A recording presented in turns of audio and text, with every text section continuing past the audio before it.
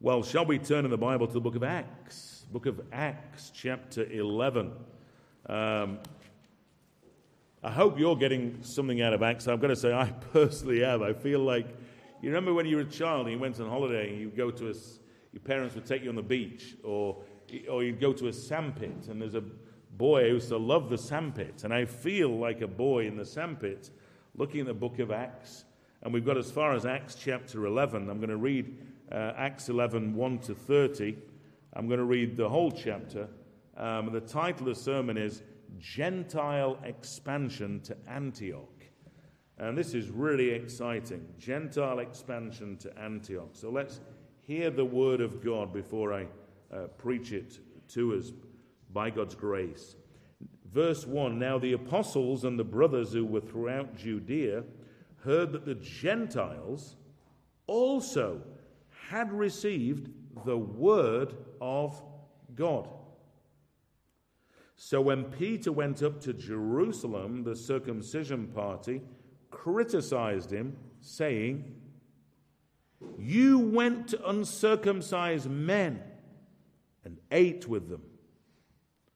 But Peter began and explained it to them in order. I was in the city of Joppa praying, and in a trance I saw a vision. Something like a great sheet descending, being let down from heaven by its four corners, and it came down to me. Looking at it closely, I observed animals and beasts of prey and reptiles and birds of the air. And I heard a voice saying to me, Rise, Peter, kill and eat. But I said, By no means, Lord. For nothing common or unclean has ever entered my mouth. But the voice answered a second time from heaven, What God has made clean, do not call common. This happened 3 times, and all was drawn up again into heaven. And behold, at that very moment, 3 men arrived at the house in which we were sent to me from Caesarea. And the Spirit told me to go with them, making no distinction. These 6 brothers also accompanied me, and we entered the man's house. And he told us how he had seen the angel stand in his house and say, Send to Joppa and bring Simon, who is called Peter. He will declare to you a message by which you will be saved, you and all your household. As I began to speak, the Holy Spirit fell on them just as on us at the beginning. And I remembered the word of the Lord, how he said,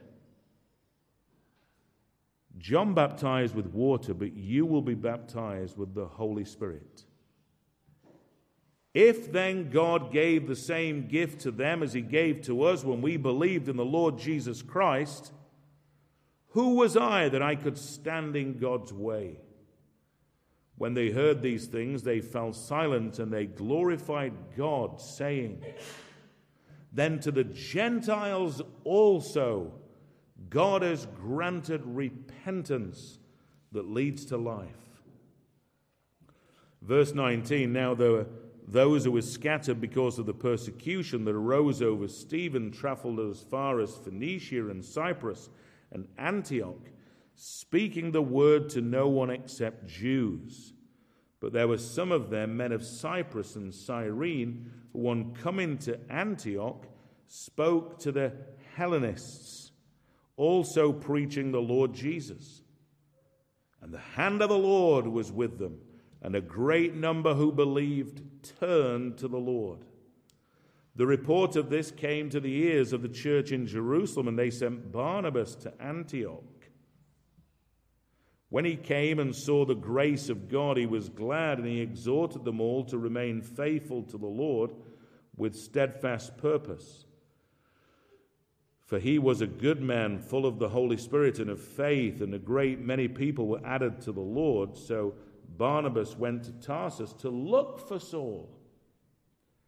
And when he had found him, he brought him to Antioch.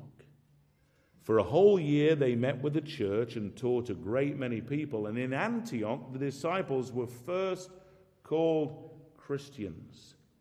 Now in these days prophets came down from Jerusalem to Antioch, and one of them, named Agabus, stood up and foretold by the Spirit that there would be a great famine over all the world. This took place in the days of Claudius. So the disciples determined, every one according to his ability, to send relief to the brothers living in Judea. And they did so, sending it to the elders by the hand of Barnabas and Saul. Excuse me. The title of the sermon is Gentile Expansion to Antioch. Now, the reason why I've chosen the whole chapter, because it really fits together. The first part is rehearsing what Peter has done to the church in Jerusalem, because something dramatic has happened. A non-Jew getting saved. What is this? In fact, even more, you mean you've taken the gospel to men who are not circumcised? And apart from that, these people, they eat pork chops. They don't deserve the gospel. We don't eat such things. And it was a major event in the church, and it was a major event in the history of salvation. But yet this whole chapter 11, is dripping with the grace of God. Isn't that wonderful? This whole chapter is dripping with the grace of God. Not only the news comes in Jerusalem to be reported to the apostles, but then before they could handle almost that news, more news is coming. This huge Gentile city called Antioch, that not only Jews are getting converted there, but God is converting Gentiles as well. And there's no committee that's arranging this. There's no committee of elders. Well, we gave our sanction of this. No. God is running ahead of what the church were thinking and doing. Why? Because he is called God. And the church belongs to God. It doesn't belong to man. And the head of the church is Jesus Christ. And so therefore all of us, whether we're pastors, whether we're elders, whether we're deacons, and if we own the name Christian, we all have a responsibility, including children, to submit to Almighty God. Are you submitted to him this morning? That's a big question, isn't it? Are you submitted to him, or do you pick a mix? Well, I agree with that part of the Bible, but I've begun to develop my own opinions on this particular area. I don't agree with tithing. I don't agree with actually going to church on Sundays. I can worship God just as much at home.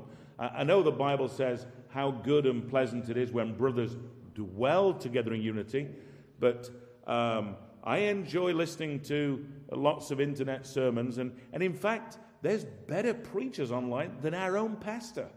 So therefore, I think I will avail myself of that. And other areas we could go on and on and on.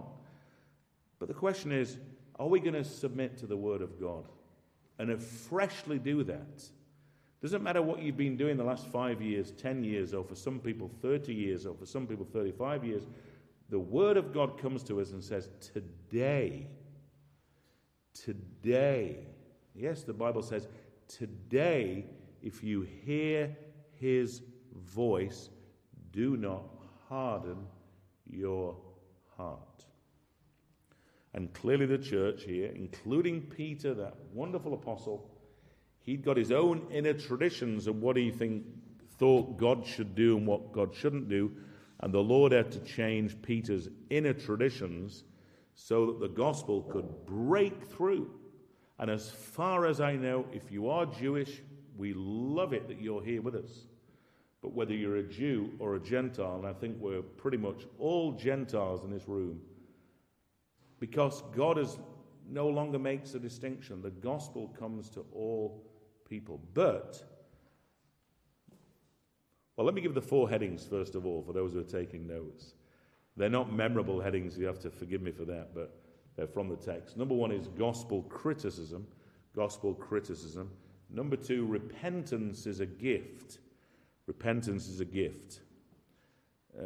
Number 3 is Antioch. Number 4 is Barnabas and Saul. They're not overly memorable, but I hope we'll be fed the Word of God. When I was in Berlin last week, there were a couple of, a number of children. There's quite a lot of children actually in the church in Berlin. And a friend of mine, Marius Valish, who became an elder, we've known him since 2004. And he now has 4 daughters. It's like Philip, who we'll meet later on in the book of Acts. And I thought, well, I want to choose headings in Berlin. And for one of the sermons, there was, I don't know, was it 5 headings or whatever? And I said, I think even their 2 oldest daughters were called Nuria and Zalami. I said, I've chosen headings so even those 2 children can remember the headings. I didn't do it deliberately, but what I found by saying I think they could remember, I found the adults thought, well, if they can remember, I'm going to remember as well. So adults are coming up to me in between the 2 services to tell me they'd remembered the headings. But number 1, first heading, is gospel criticism. Look in 11, verse 1 and 2. Now the apostles and the brothers who were throughout Judea heard that the Gentiles also had received the word of God. So when Peter went up to Jerusalem, the circumcision party criticized him, saying, "You went to uncircumcised men and ate with them?" But Peter began and explained. So the first heading is gospel criticism. And what we encounter here is that God does a great thing, but criticism comes. And I think there's a principle here that often when God is doing great things, that criticism will come. And so we shouldn't be offended by criticism, but seek to answer the critics according to the word of God. But this was a specific criticism that actually went on for quite a few centuries. This one did not quieten down. Why? Because of pride. The Jews thought, we're somehow better than the Gentiles. That we've been given the law, and Moses was one of ours. He wasn't an uncircumcised man. But I just wonder sometimes for us in the church, are we really open in the church? Are we open and receptive that God might start saving Muslims? How would you feel if you came along here this morning and there was a bloke sitting in your seat, which is, you think it's your seat, but he's sitting up with a long beard and a white robe on, and you're going to think, what's happening? Has this place been taken over by terrorists? What's happening here? No, we pray for Muslims to be converted. Do you pray for that? We invite Muslims to come to Christ. We don't think, well, they're a Muslim and they're not going to believe. No, that's creating the same kind of barriers in our mind that the Jews had. We want the gospel to go to all people. And I'm sure Oscar can say amen to that. He doesn't, it doesn't matter. But the fact is, that sounded like him. But we pray for that because it says here that when Peter went up to Jerusalem, the circumcision party criticized him. And so when there is an extension of the gospel, whenever the Holy Spirit starts to move, there always will be, or not always, but often will be, criticism. But this is not a founder criticism, it's an unbiblical criticism. And did you notice also it says, when they heard that the Gospels had received the Word of God. The Word of God. Now, often today, when we as Christians use the phrase, the Word of God, we often use it regarding the Bible that's on your lap. And we refer to this as the Word of God. But actually, the phrase, the Word of God, could be translated, the message of God. And it's used often in the book of Acts, not to refer to the whole Bible, but to refer to the message of God, and in particular, the message of the gospel. And so we need to be reminded that it's not enough just to give people a copy of the Bible. We need to give them the main message of this Bible is the good news. The good news that if you repent, turn from your opinions and acknowledge that Jesus Christ is the Savior and the only way by which you can be saved, and to call upon the name of Jesus, you can have forgiveness of sins. Now, that's just said very briefly. But we need the preaching of the gospel in the church. A preacher can never assume, well, everybody here, they're all Christians. They must all be Christians because they've got up this morning to come to church. Well, obviously, the majority of us are professing Christians. But the Word of God needs to be constantly preached. And to be reminded that the Bible says this, for all of us to be reminded of this morning. Everyone who calls upon the name of the Lord shall be saved. Are you saved? I remember when I was I was in Bromley. I met a family from Kent this morning, and we were discussing about Bromley, whether it's kind of the city part of Kent. But I was invited to one of these, it was called a nurture group. It was for people who were interested in exploring questions. And there was a converted punk rocker in the group.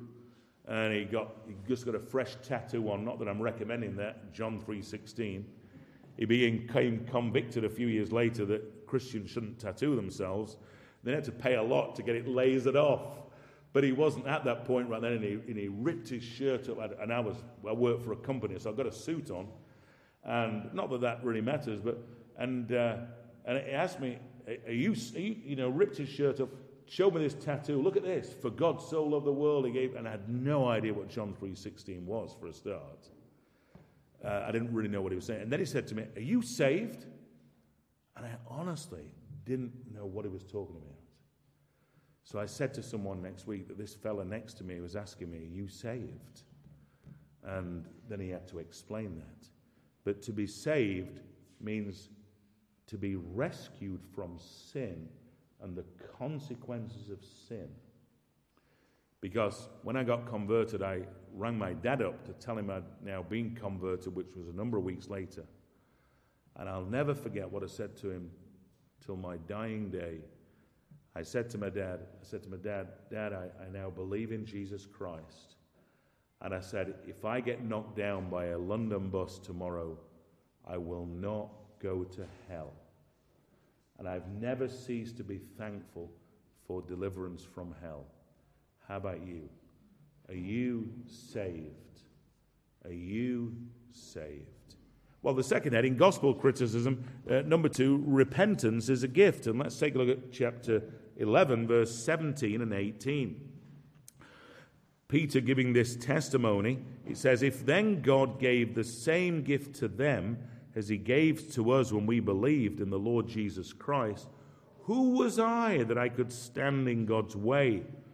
When they heard these things, they fell silent, and they glorified God, saying, then to the Gentiles also God has granted repentance that leads to life.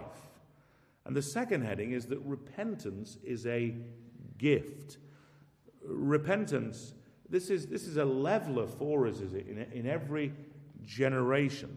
Peter says, if God gave them the same gift as us, and every aspect of salvation is God's gift, and that includes repentance. Repentance, turning from whatever you're trusting in and turning to God in the name of Jesus Christ. Some clever Christian now says, well, hang on a minute. I've got a question for you. God requires us to call people to repent and to believe. And therefore, if God calls people to repent and believe, clearly that's my responsibility, and it can't be a gift from God. Well, it's true, God does command us to preach that every individual has a responsibility to repent and to believe. We have that responsibility. But we have a problem as well, and it's called sin. And as a result of sin, unless God intervenes in our life, we will never turn to God. We will never put our faith in God through Jesus. In fact, we will actually hate Jesus, though we won't quite use those words. So the second heading is that repentance is a gift, and that's what Peter is explaining to the church here in Jerusalem, and saying if God gave them that gift, and he gave them the gift, who am I to argue? And so it's a reminder for us that this doctrine of repentance is that man cannot and will not repent unless God helps them. Unless God helps them. So you cannot sit here this morning and say, I'm not like the rest of my work colleagues. Most of my work colleagues, they're so thick, and they even have broad Yorkshire accents. It proves that they don't know a thing about the gospel.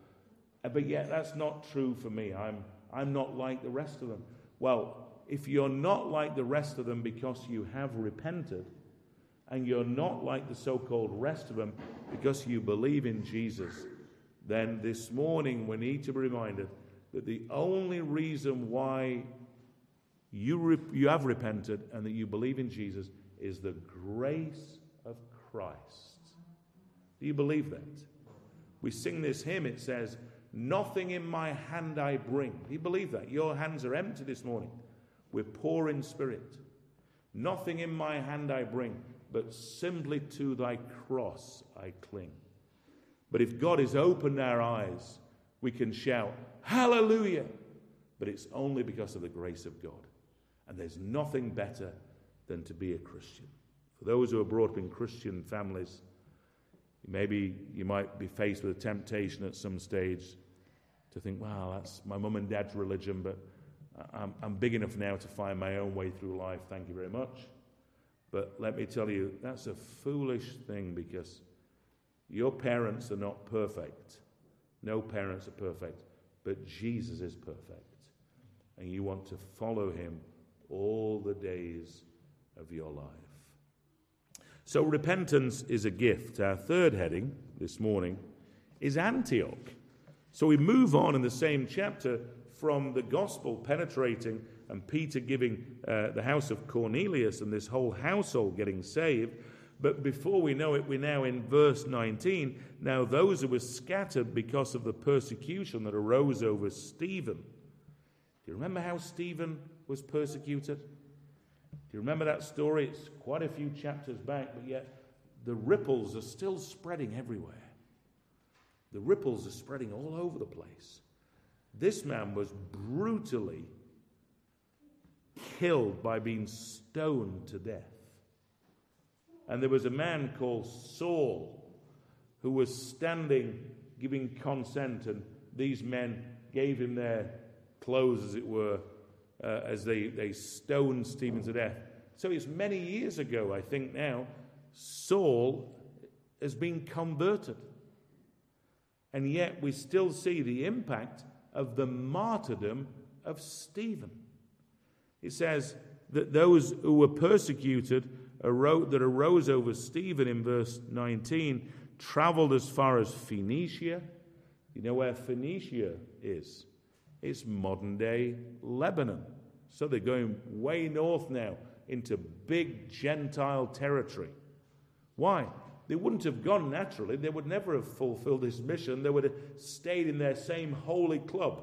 Let's stay in the library in Jerusalem. But the Lord says, forget about your library in Jerusalem. There's people out there that need to be hearing about the testimony of Jesus and the resurrection. So they're now going to Lebanon and Cyprus and Antioch, this huge Greek city, which today is on the edge of Turkey. And they were speaking the word to no one except Jews. But there were some of the men of Cyprus and Cyrene who, on coming to Antioch, spoke to the non-Jews, also preaching the Lord Jesus. And look at verse 21. And the hand of the Lord was with them, and a great number who believed turned to the Lord. A great number of them believed and turned to the Lord. That's what God did for Antioch. We'll look at Antioch in a moment, but don't we desire that there will be a great turning to the Lord in our own generation? Does it bother you as a Christian, the fact that so many people in our land, that they're just totally lost, and they don't even realize they're lost, and they're actually proud of their lostness? They even tell you sometimes, I'm an atheist, God doesn't even exist. Boy, oh boy, oh boy, does God exist or cease to exist because they say he doesn't exist? Imagine facing the true and one living God with such a testimony. To die in your sins is the worst way anybody could die.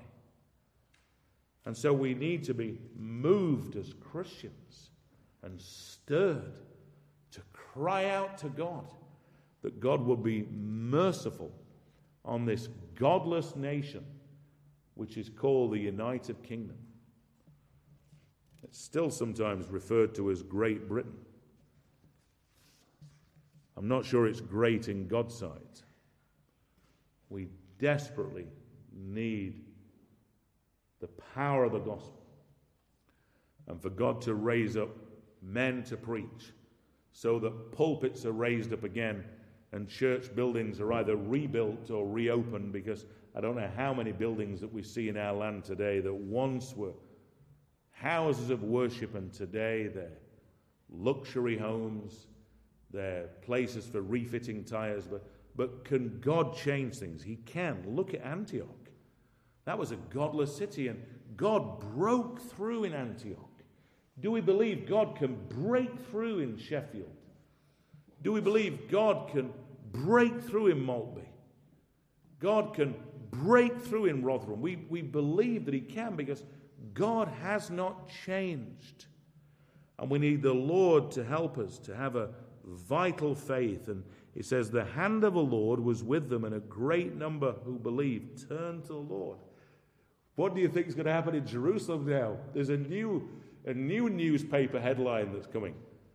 It's like these uncircumcised Antiochans, and it says, verse 22, the report of this came to the ears of the church in Jerusalem, and they sent Barnabas to Antioch. Well, why Barnabas? He'd been named Barnabas, the son of encouragement. He had a good reputation. Barnabas, you go there and find out what's happening. And when he came in verse 23, he saw the grace of God. That's interesting, isn't it? If the grace of God has affected you, it will begin to affect your outward countenance, because they saw the grace of God. If you're enthusiastic about Jesus, it's hard to cover that up. Would you agree? It's hard to cover it up. He says, when he came, he saw the grace of God, and he was glad, and he exhorted them. Look at this. He exhorted them all to remain faithful to the Lord with steadfast purpose. It's a bit like going running, isn't it? It's not really my cup of tea, running, and running might be your cup of tea, but it says here in verse 24 that Barnabas exhorted them all to remain faithful to the Lord with steadfast purpose. If you've well trained and you're good at running 5K, let's just go for 5K for now, then you've got to just finish the 5K. I know if you're only just starting out, like me, your lungs will be burning and you'd be dragging yourself over the line. But let's say you've been doing it for a year or so. You've got to, you know what it's like to run. You just finish the run with steadfast purpose. You don't start quitting halfway through. But how about being a Christian? Because Barnabas encourages them to remain faithful to the Lord. And I want to ask you a question, honestly. People listening online, anybody here, I want to ask you a question. Are you remaining faithful to the Lord? Because the last year and a half has meant there's been a real war of attrition where we've not really had the fellowship with one another like we've had before, and it does affect us. And we need to ask ourselves honestly, are we remaining faithful to the Lord? has our zeal waned? Has the light grown dim? And if the answer is yes, then come to the Lord and say to him, Lord, I've heard the preacher this morning. I feel convicted. I think I've grown lukewarm. I've been a pastor for not quite 30 years, and I've never had anybody in 30 years come to me and say, Pastor, I need to talk to you.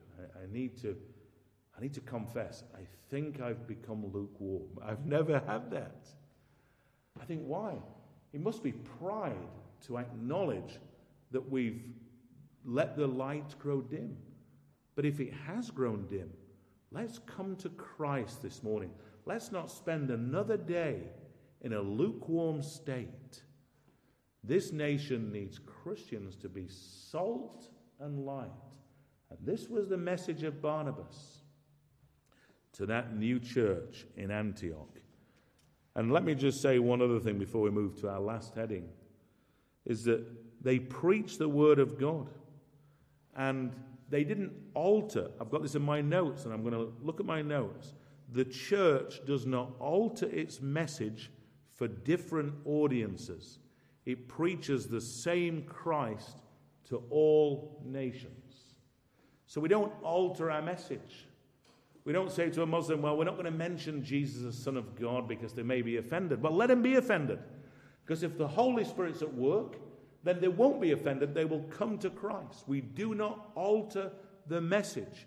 Jesus is the way, he's the truth and the life. And no matter what the BBC would think, the fact is you cannot be saved, you cannot go to heaven by any other religious figure except the name of Jesus. And it's Jesus who said that. And so the church does not alter its message for different audiences. It preaches the same Christ to all nations. My fourth and last heading is this: Barnabas and Saul. Barnabas and Saul. Well, where do we really begin? But this is a major turning point for us because a great many people are turning to the Lord.